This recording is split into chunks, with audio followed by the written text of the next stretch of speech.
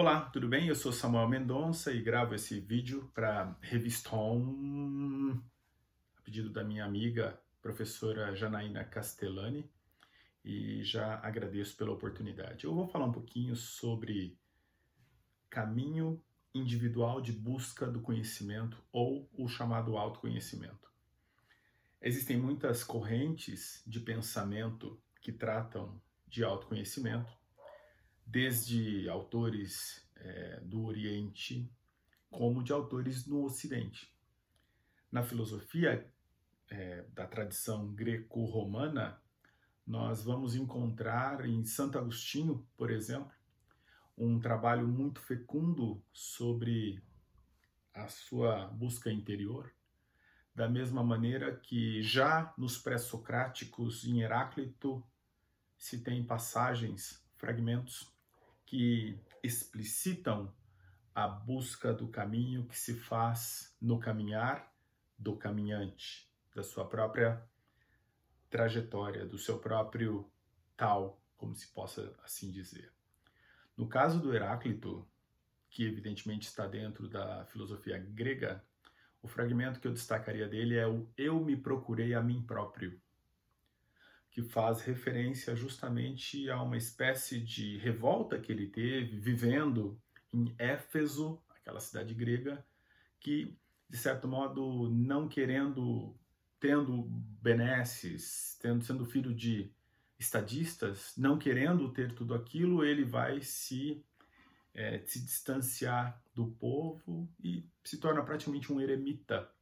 E dali a busca do seu conhecimento. Olha, estou falando de um filósofo grego e nós às vezes temos notícias de pessoas que trilharam esse caminho da busca do autoconhecimento muito na tradição oriental, seja chinesa, indiana, japonesa, entre outros países.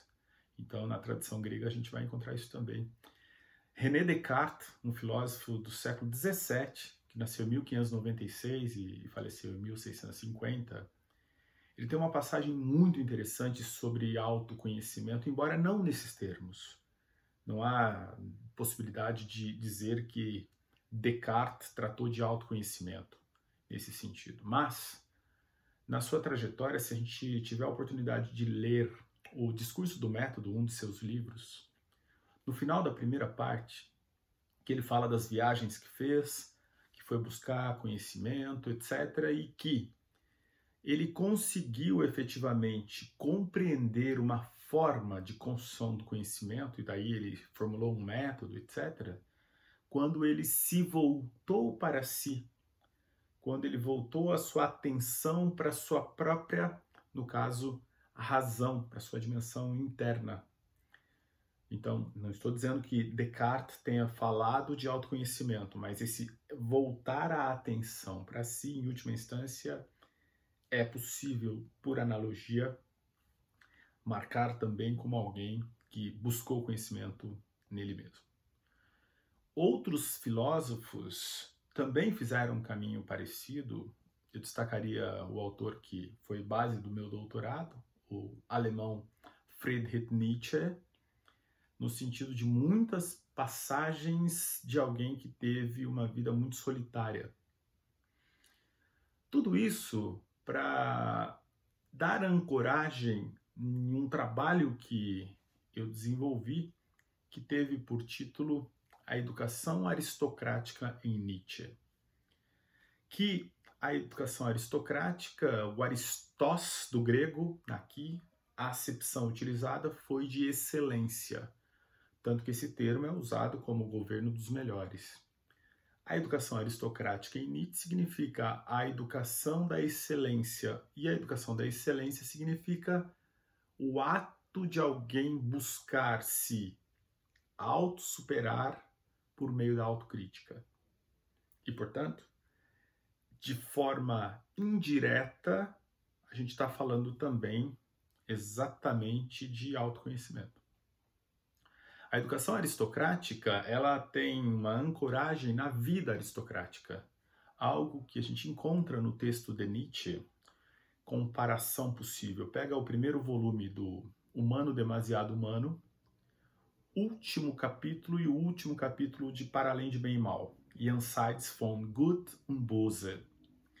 Se nós compararmos esses dois últimos capítulos, a gente vai perceber que eles têm uma conexão. Não só os últimos, mas os outros também. São dois livros que têm 9 capítulos.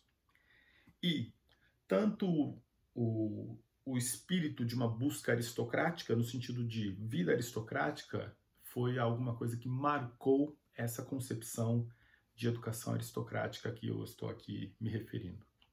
Então, a educação aristocrática não se trata de um modelo educacional a ser implementado por algum lugar, não.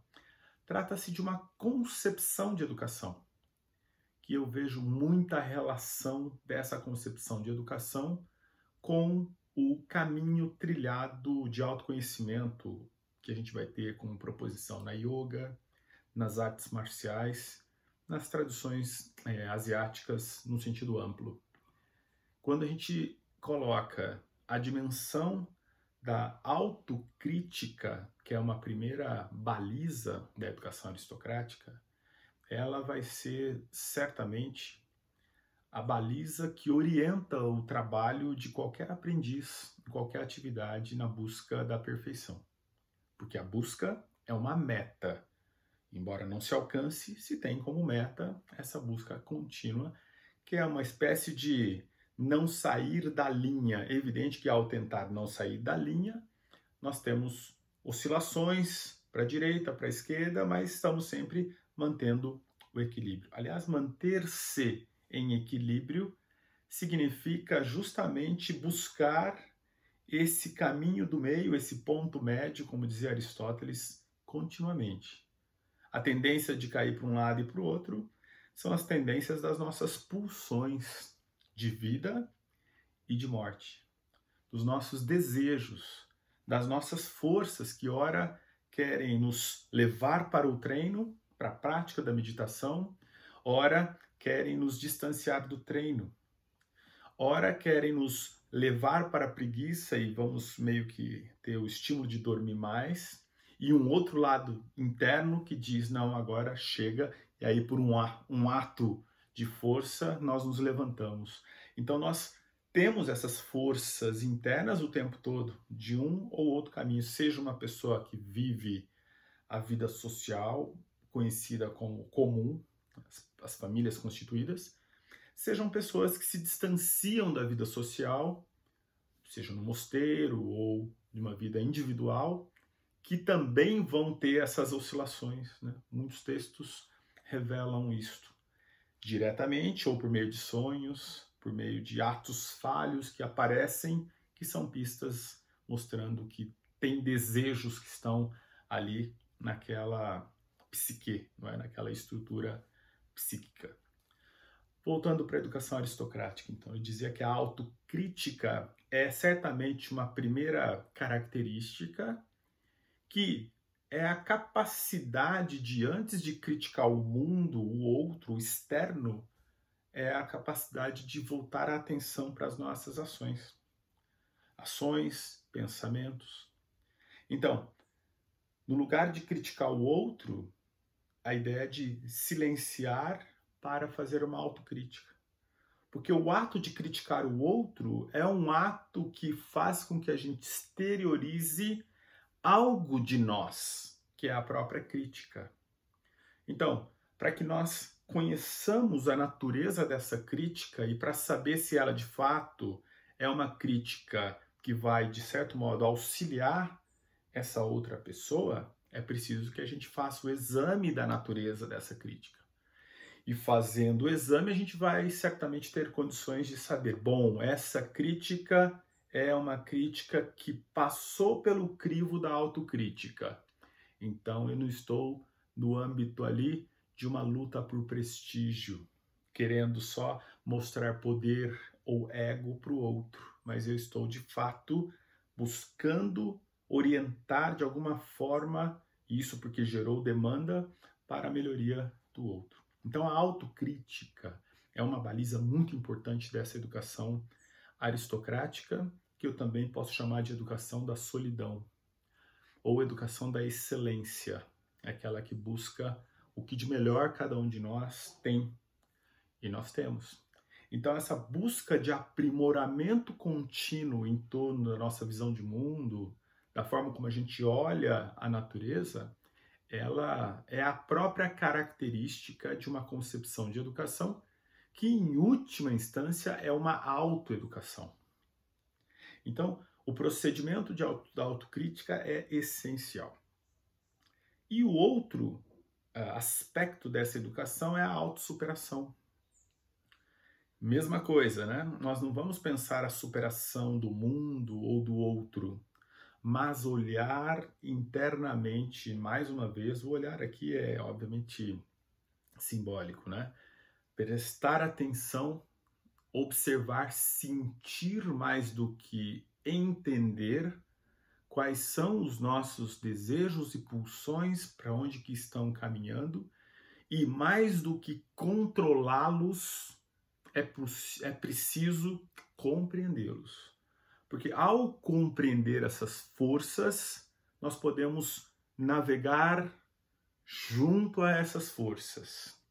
Quando nós só queremos controlar essas forças, em algumas circunstâncias, nós acabamos por não conseguir controlá-las, porque elas têm naturezas incontroláveis, que são as pulsões, ou algo que o Nietzsche chamaria de vontade de potência, der Willensmacht, que são forças internas, orgânicas, externas que estão no mundo e que justificam e caracterizam o homem, por exemplo, ou mesmo no mundo orgânico, outros seres.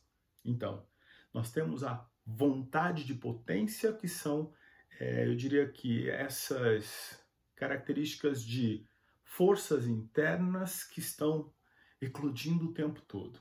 E para que a gente consiga trabalhar na direção de superar essas forças na perspectiva de uma construção propositiva de nossas vidas, nós precisamos aquietar para perceber essas forças vivendo o seu próprio caminho e, portanto, estaremos aptos à autossuperação. Por que autossuperação? Porque nós fazemos esse exercício individualmente. Não é alguém de fora fazendo por você. Então, por mais que nós tenhamos a orientação de um mestre, no caso da arte marcial, de um Lao Shi, instrutor, ou de um Shifu em mandarim, ou de um Sifu em cantonês, por mais que nós tenhamos essa orientação, em última instância é o aprendiz, o pupilo, que precisa conectar-se com a sua própria dimensão interna.